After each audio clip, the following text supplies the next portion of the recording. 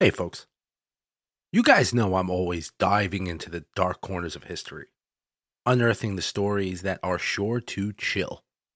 Mastering the art of storytelling and research isn't just a passion, it's a craft. That's why I turn to Masterclass. Whether I'm analyzing historical documents or piecing together ghostly tales, Masterclass has been an invaluable resource in honing my skills. Masterclass lets you learn from over 200 of the world's best minds right at your fingertips. And the best part is it's all available for just $10 a month with an annual membership. I've been particularly captivated by the class on investigative journalism taught by Pulitzer Prize winner Bob Woodward. His insights into uncovering the truth may have transformed the way I approach each episode here. What's incredible is that 88% of members feel that Masterclass has made a positive impact on their lives. And trust me, I'm one of them. The depth of knowledge and practical tips I've gained have boosted my confidence and enriched the content that I bring to you every week. As a listener of Haunted American History, you get an exclusive 15% off an annual membership. Just visit masterclass.com/haunted. That's masterclass.com/haunted to save 15% on limitless learning. Plus, every new membership comes with a 30-day money-back guarantee, so what are you going to lose? Don't wait. Join me and start transforming your passions into expertise by visiting masterclass.com/haunted. I'll see you there. Look, Bumble knows you're exhausted by dating. All the must not take yourself too seriously and 6'1" since that matters. And what do I even say other than hey? Well, that's why they're introducing an all-new Bumble. With exciting features to make compatibility easier, starting the chat better, and dating safer. They've changed, so you don't have to. Download the new Bumble now. This episode is brought to you by La Quinta by Wyndham. Your work can take you all over the place, like Texas. You've never been, but it's going to be great because you're staying at La Quinta by Wyndham. Their free Bright Side breakfast will give you energy for the day ahead. And after, you can unwind using their free high-speed Wi-Fi. Tonight, La Quinta. Tomorrow, you shine. Book your stay today at lq.com.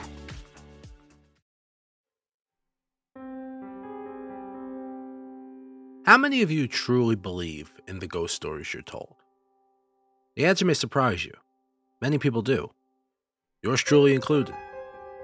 And there are plenty of haunted hotels in America that will give you a scare. Whether you're looking for a thrilling experience or want to check out some of the most haunted places in the country, these hotels are definitely worth a visit. So, if you're up for it, throw some gas in the car, grab a train ticket, hop on a plane, hell, hitchhike if you have to. Wait, no, don't do that. That's probably really dangerous. However you choose to travel, you're going to need a place to crash. Why not stay over at what is arguably the most haunted hotel in the world? Any big hotels have scandals, just like every big hotel has a ghost. Why? People come and go. Every once in a while, one of them will leave this mortal coil in the very spot you've just laid your suitcase. Heart attack, stroke, foul play, something like that. Hotels are superstitious places. Do you believe in ghosts? Join me on a journey through America's dark and haunted past as we explore the ghost stories and folklore that have been passed down for generations. What scares you? Let's find out. I'm Christopher Feinstein, and this is Haunted American History. Oscar Stanley was an American inventor, hotelier, entrepreneur, and freelance architect. School children used the Stanley practical drawing set, and photographers used photographic plates, making him a multi-millionaire. He created the Stanley Motor Carriage Company with his twin brother. At the same time, the Stanley steamer could reach 127 miles per hour, making it the fastest vehicle on Earth. Given F.O. Stanley's dire prognosis of tuberculosis, his doctor suggested fresh air, sunlight, and good nutrition in hopes that he could enjoy his last few months at least. Despite the long journey from Massachusetts, he and his wife decided to head for the Rocky Mountains. Even when September came, the month the couple planned on bringing his body back for burial, Stanley was healthy enough to hike 5 miles a day, having found a new lease on life in Estes Park. This enchanted him and became an annual summer destination from then on. He looked like The Walking Dead when he first stepped foot in Colorado. At 5'11", which was quite tall then, he only weighed 118 pounds and had 1 foot in the grave. He recovered from his illness 4 years later and was in the best shape of his life. In fact, he lived to be 91 years old. However, the Stanleys were tired of living on their current accommodations due to their rugged lifestyle. Recovery did not stop them from returning to this healthy environment. As a result, he built the famous Stanley Hotel in 1907 to turn Estes Park into a resort town. He also built a hydroelectric plant in the mountains so the hotel could run entirely on electricity. Every room in the hotel was equipped with a telephone, a rarity back then. The Central Hotel and Concert Hall were both finished in 1909.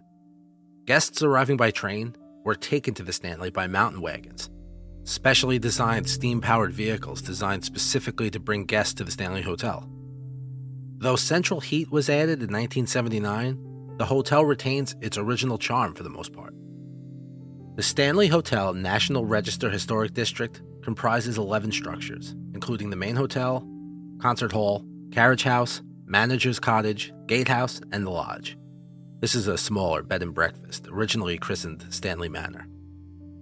The 1970s weren't kind to the Stanley Hotel.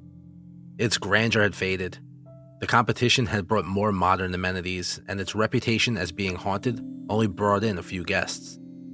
But in 1974, it was granted a second chance when horror author Stephen King and his wife checked in for the night.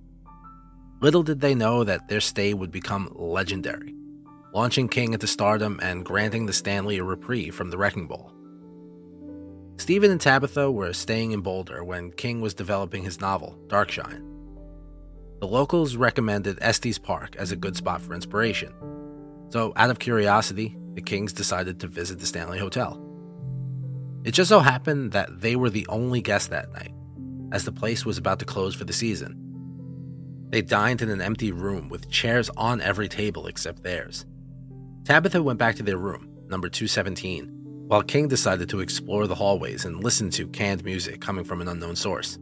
The remote and desolate Stanley Hotel had Stephen King's imagination buzzing. He felt as though God put him there for a purpose, to allow his creativity to flourish. Later on, speaking of the night he dreamt up The Shining, King recalled, "I had this dream about my 3-year-old son running through the corridors, eyes wide and screaming, pursued by a fire hose. I woke up in a cold sweat, nearly falling out of bed. To calm myself down, I lit a cigarette and stared out at the Rocky Mountains. By the time the cigarette was done, I knew The Shining would be born." Kubrick's 1980 film adaptation of The Shining, set in room 237, a non-existent room requested by the Timberland Lodge in Oregon where exterior shots were filmed, was a game-changer for horror films. But unfortunately, Stephen King was not a fan. Jack Nicholson's brilliant portrayal of Jack Torrance undoubtedly captures the character's fatal temperament. However, it could be said his depiction of transforming from stable to unstable happened too quickly. Also, Wendy was portrayed as a submissive weakling, and Shelley Duvall suffered through grueling scenes, which goes against King's writing of strong female characters that are found throughout his works. In 1996, King, along with Warner Brothers, produced Stephen King's The Shining, a miniseries written by King himself. King ensured that filming occurred at the Stanley Hotel, where his story began. The Stanley's basement now contains a playhouse version that adorned the lawn of the Overlook Hotel in the series. The Stanley Hotel has been called the Disneyland for ghosts. It has hosted countless paranormal investigations, including those conducted by teams from Travel Channel's Ghost Adventures and Sci-Fi's Ghost Hunters. With the Stanley Hotel's Ghost Adventure package, guests are given a room on the 4th floor, along with ghost hunting equipment and a mug with the famous message, Red Rum. Many of the hotel's rooms have experienced ghostly occurrences. The Stanley Hotel has shadowy figures, eerie laughter, flickering lights, and items that move independently. You can find a cleaning staff member if you get too spooked. Ghosts apparently hate vacuum cleaners. When people vacuum, the machines go haywire and turn off, or the plugs fly out of the wall. No real woman is in the bathtub, but that does not mean that the room's not haunted. Even though the Overlook Hotel and its characters are fictional, room 217, where King stayed in and was most prominent in the novel, remains the Stanley's most requested accommodation. No woman can be found in the tub, but that doesn't mean it isn't haunted. During a large storm in 1911, Mrs. Wilson, the lead housekeeper, was lighting lanterns in room 217 when there was an explosion that sent Elizabeth blasting through the door into the McGregor dining room below. Surprisingly, she only suffered from broken ankles and now spends her afterlife tending to the room. Visitors have reported items being mysteriously moved, their luggage unpacked, and lights switching on and off. Mrs. Wilson's old-fashioned values mean she objects to unmarried couples sleeping together. Some have felt a cold force split them apart during the night and woken up to find that the man's belongings have been packed with his suitcase by the door. When filming took place at the Stanley Hotel in the film Dumb and Dumber, Jim Carrey stayed in room 217. He reportedly got so spooked that he ran from the room, half naked, in the middle of the night. The stunning staircase between floors in the hotel lobby has been dubbed the Vortex. It is a tornado of spiritual energy, a paranormal portal that all the ghosts who visit the hotel use. A number of guests had reported feeling cold spots and dizziness on the stairs, as though something had walked right through them. Orbs and distortions have also been captured on camera. On the grand staircase, Mr. and Mrs. Stanley have been seen watching over the bustle and chaos. The concert hall was built by F.O. Stanley as a gift to his wife, Flora. The stage features a trapdoor used for theatrical entrances and exits. A 2-lane bowling alley once lived on the lower level. Despite extensive repairs and renovations, Flora Stanley has been known to play the piano until the wee hours of the morning there. Paul, a spirit fond of the concert hall, was responsible for enforcing the 11 p.m. curfew in the hotel's early days. Guests and employees report hearing him tell them to stay out of the concert hall after 11. In the middle of the night, a construction worker was working on the floors in the concert hall when he felt someone nudge him several times until he left. Paul also enjoys flickering the flashlights of the tour groups. The 4th floor is often filled with children running around, laughing, giggling, and playing. The closet doors tend to open and close on their own. In the past, the entire 4th floor was an attic, and later on it housed the female employees, children, and nannies. Could the twins from The Shining be more than King's macabre fantasy? Room 428 is known for its spooky tales, especially of the friendly cowboy who appears at the corner of the bed. It's thought that this might be Jim Nugent, who often greets female guests with a ghostly kiss. Although many cowboys have stayed there, history can't confirm his death in the hotel, but his presence will always cause a stir. The Stanley had an outbuilding where large blocks of ice were stored before indoor refrigeration. 2 spirits have been seen in the ice house that contains some of the original Stanley steamer cars and has been remodeled into a museum. The ghost of a shy child appears blurry in photographs peeking around corners from time to time. Outside the Stanley Hotel was an actual pet cemetery long before King wrote the novel.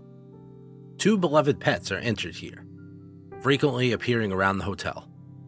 There have been countless sightings and sounds of Cassie, a golden retriever, and Comanche, a fluffy white cat, roaming the grounds of the hotel. On the 75-minute historic Stanley night tour, you can delve deep into the underground cave system beneath the hotel. It boasts a high density of limestone and quartz, which they say can capture paranormal energy. Employees have used these tunnels to get around, so obviously one still lingers there. The tunnel is also said to be pervaded by the smell of baked goods, despite no source. It is suspected this comes from the former pastry chef who worked at the Stanley upon opening. Additionally, an unknown gray cat with alarmingly green glowing eyes has been sighted prowling through. He reportedly didn't hail from the pet cemetery, making one wonder where he came from and where those tunnels once led. The hotel once had a long driveway for Stanley steamers and a promenade so that guests could take in the views. But then in 2015, it was changed to a hedge maze. 300 submissions were entered for the design competition, and the winner was chosen to link the hotel to Stanley Kubrick's famous interpretation of The Shining. Stephen King's novel featured topiary animals on the Overlook Hotel lawn, whereas no such ghosts have been reported within the Stanley maze. People tend to report feeling panicky and and struggled breathing as they attempt their way through it. The Stanley Hotel is a must-visit for all kinds of guests. Ghost hunters, horror fans, thrill seekers, health buffs, and even nature admirers. People don't need to stay overnight to explore the offerings. Sightseeing tours are available daily. Within each of the hotel's restaurants, bars, museums, or spas is an unforgettable experience. Thanks to one of the world's most renowned authors, it was reinvented after death and now graces lists of the world's most haunted hotels. Those daring enough to visit it will be welcomed with open arms. And maybe the Stanley isn't for you, and you're looking for some other kind of accommodations while visiting Colorado. In 1890, the affluent Prussian Count, James Portales, ventured west to construct a casino. After an accidental fire and collaboration with Spencer and Julie Penrose, the original site eventually became the Broadmoor Hotel. As Spencer was frequently away on business, speculation arose of an affair between Julie and the Count, who continually occupied the penthouse suite. One day, Julie mysteriously went missing in the woods and was found in the nude in a disoriented state, and soon after died from unknown causes. Her puzzling demise has meant Julie's spirit remained at the Broadmoor Hotel until this day, lurking in the same lodge she did many years ago. The staff of this Colorado haunted hotel all note peculiar occurrences such as lights flickering, frigid temperatures, and objects shifting. A woman in a long gown has been spotted hovering down the hallways, and guests in the penthouse become aware of a sense of fear following them. Julie is known for tugging off bedsheets and seizing sleepers by their ankles, which would undoubtedly enliven Count Portales. The hauntings have benefited the Broadmoor's success, which you could say was precisely the Count's intention. Hey there, folks. Stopping here in the middle, because obviously I want to just say thank you to everybody like I normally do. This is becoming a trend. I also want to talk about the last episode I put out, not the folklore episode, the original story. Well, it was folklore in that episode, but there was also the original story. And just by me, it's been a while since I told an original story. And that one, you could just hear it in my voice, how much fun I had telling that story. And I love narrating stories. The folklore is fun. I love spreading, talking about ghost stories and local places that people can go check out for themselves. But my bread and butter, what really butters my toast, if you will, is narrating original stories. So there's going to be a lot more of that coming. Probably going to put out one a week as well, on top of the folklore stuff. Possibly two.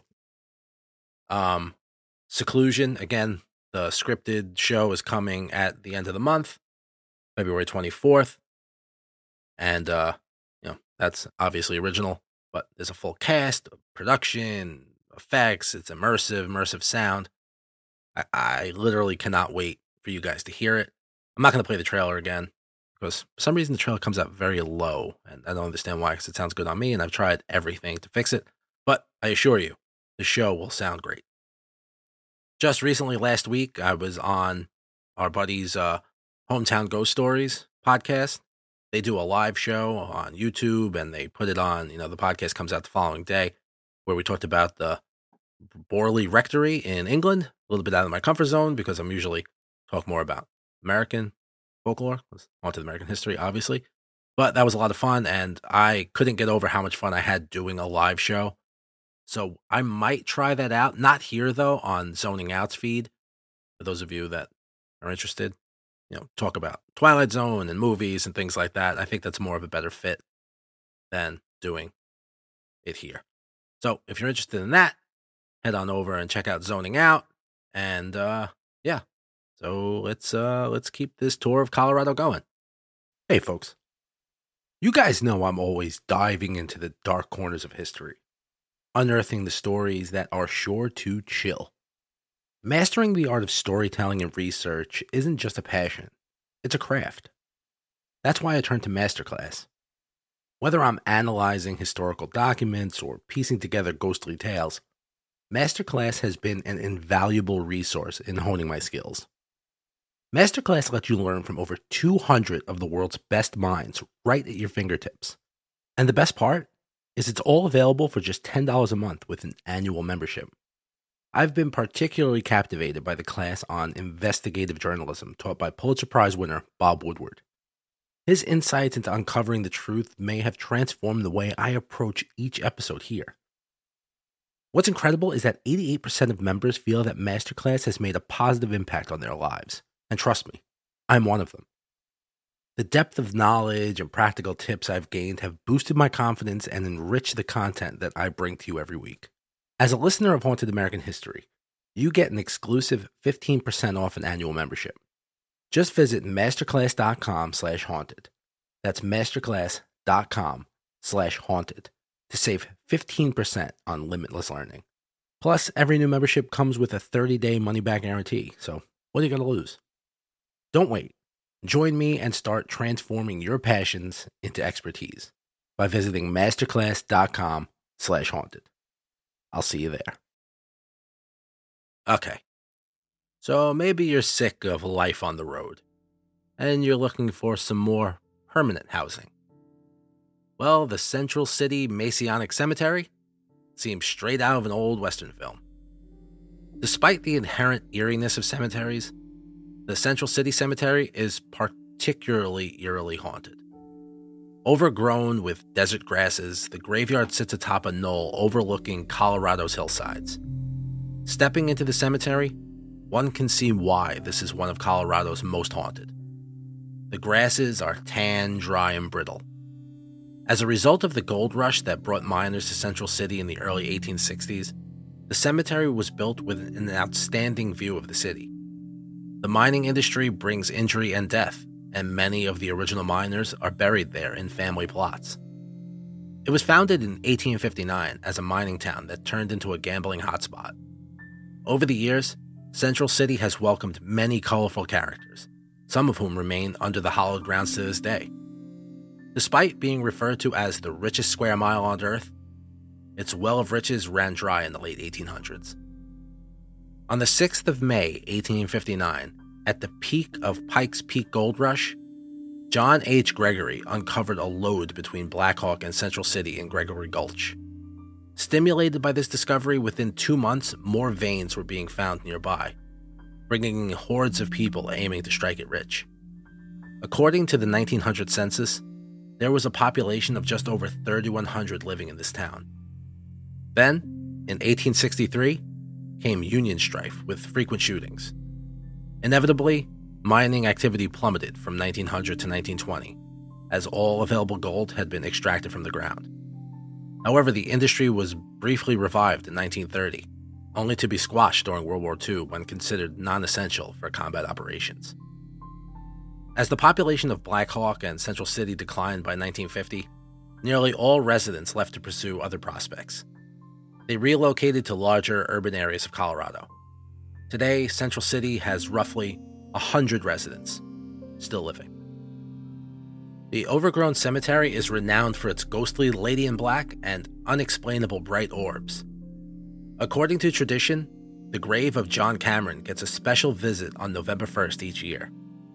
A woman wearing black is said to leave flowers at his headstone, but who she is and who he was remains a mystery. Despite the lack of knowledge surrounding John's life, it's clear he was cherished enough that someone mourns him even still. Rumors suggest he may have been an unfortunate miner who passed away underground. It seems his widow continues to pay tribute, leaving tokens of love from beyond the grave. In addition to the cemetery, Central City has a few other haunted spots around town that have been known to host ghosts. In the Lace House Museum, a house-turned-museum dated 1863, there are several very loud spirits. Visitors and staff have reported ghostly laughter at all hours, disembodied footsteps pacing the museum floor, and a shadow figure following guests around like a ghostly curator during their visit. Visitors have also reported demon-like growlings and giggles in the picturesque Lace House during the night, which sends chills down their spines. The Gilpin is a haunted hotel and casino that is said to be home to a spectral woman named Lucille. But who is she, and what does she have to do with this historic building? During the 1800s, the Gilpin housed a one-room schoolhouse where Lucille Malone taught. Her life was cut short when she tragically committed suicide after learning of her boyfriend's death in a wagon accident outside the hotel. Although her passing was sorrowful, reports say she is usually seen as a harmless ghost who lingers around the second-floor restaurant. The restaurant inside the hotel pays tribute to Lucille, being aptly named Lucille Malone's. One documented story from the 1990s involved a man staying at the hotel at the time experiencing lights turning on and off, followed by pans and pots suddenly dropping from the wall.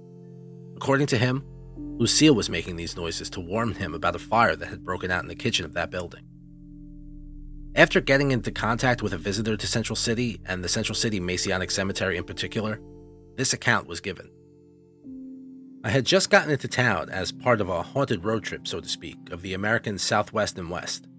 I visited a few spots in Colorado, but Central City was truly the creepiest. I don't scare easily, but walking onto the property of the Masonic Cemetery was like stepping into a portal.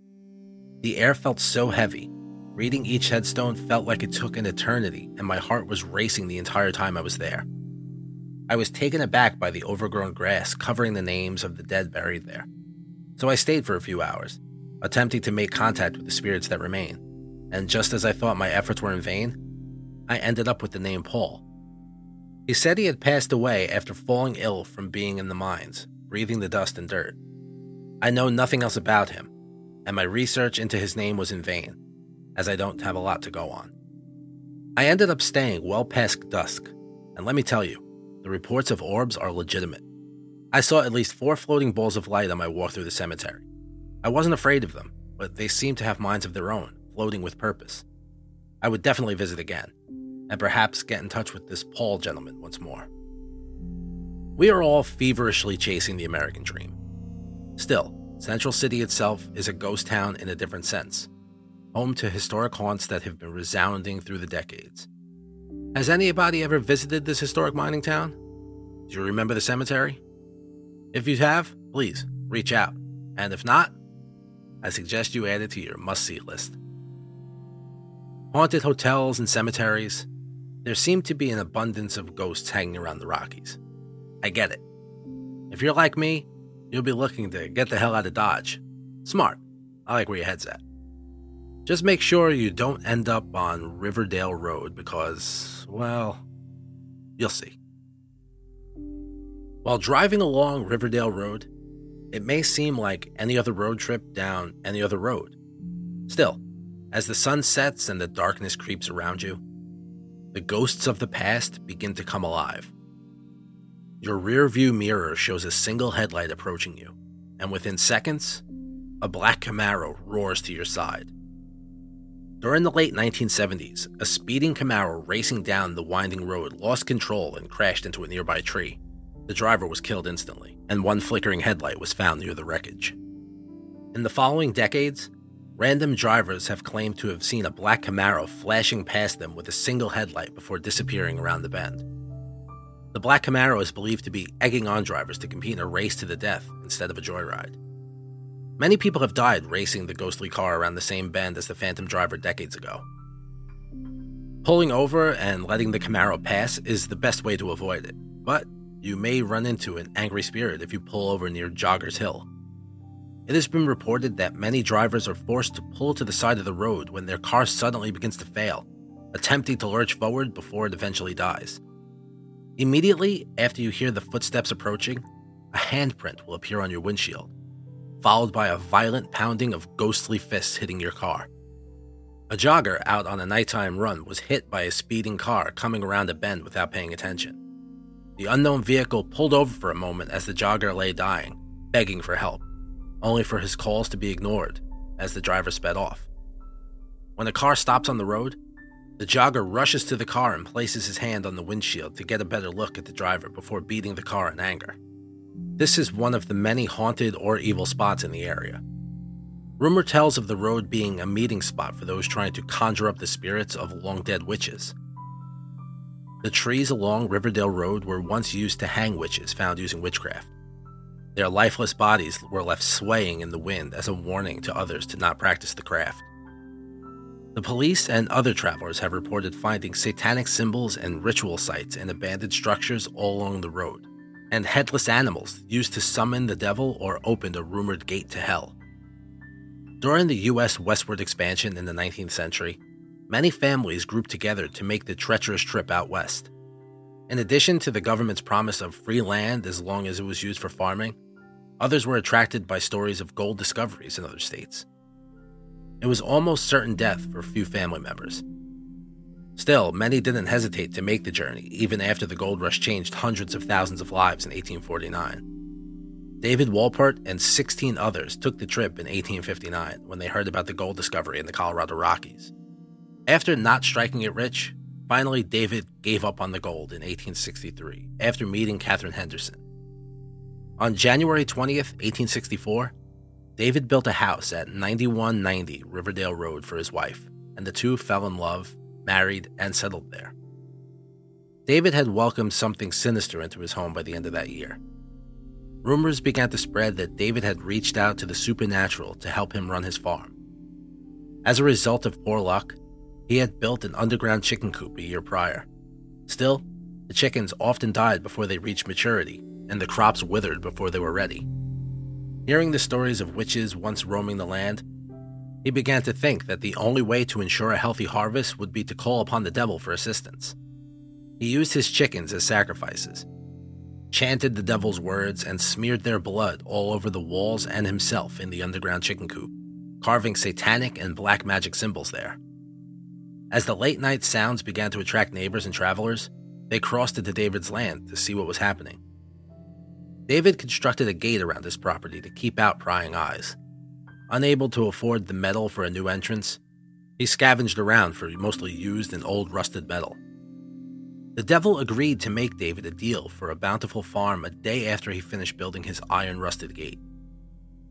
That night, David Walpert set his home ablaze, trapping his wife and newborn son inside. As neighbors rushed to the scene, the fire engulfed the family, killing Catherine and the child. David was never heard from again. The burnt remains of the home stayed in the spot for several years before being torn down. Still, the gate David built before murdering his family remained up for almost a century. It attracted many people to the site from the story of a crazed man who burnt his family for the devil.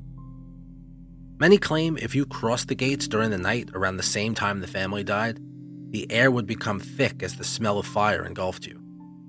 The sounds of distant footsteps echoed through the darkness before a woman's tortured screams echoed in the distance from the abandoned home. As you stayed outside the gates, the surrounding lights became darker, and the sounds of heavy breathing and dragging footsteps accompanied you. They say if you enter the site where the gate stood, you don't leave by yourself. Whatever entity lingers there followed them home. The death and rituals at this location thinned the walls between earth and hell, allowing a demon or evil spirit from hell to walk among us. Whatever it is, many agree it latches on to the living, giving this place a very appropriate nickname, the Gates to Hell. So as we venture into the eerie and haunted corners of Colorado, let us remember that some tales are meant to be whispered in hushed tones around a campfire, while others are meant to be explored in the light of day. Either way, the ghosts of Colorado will continue to keep their watchful eyes on the state, reminding us of its rich history and the spirits that still linger within its borders. And who knows? You might just run into one on your next visit.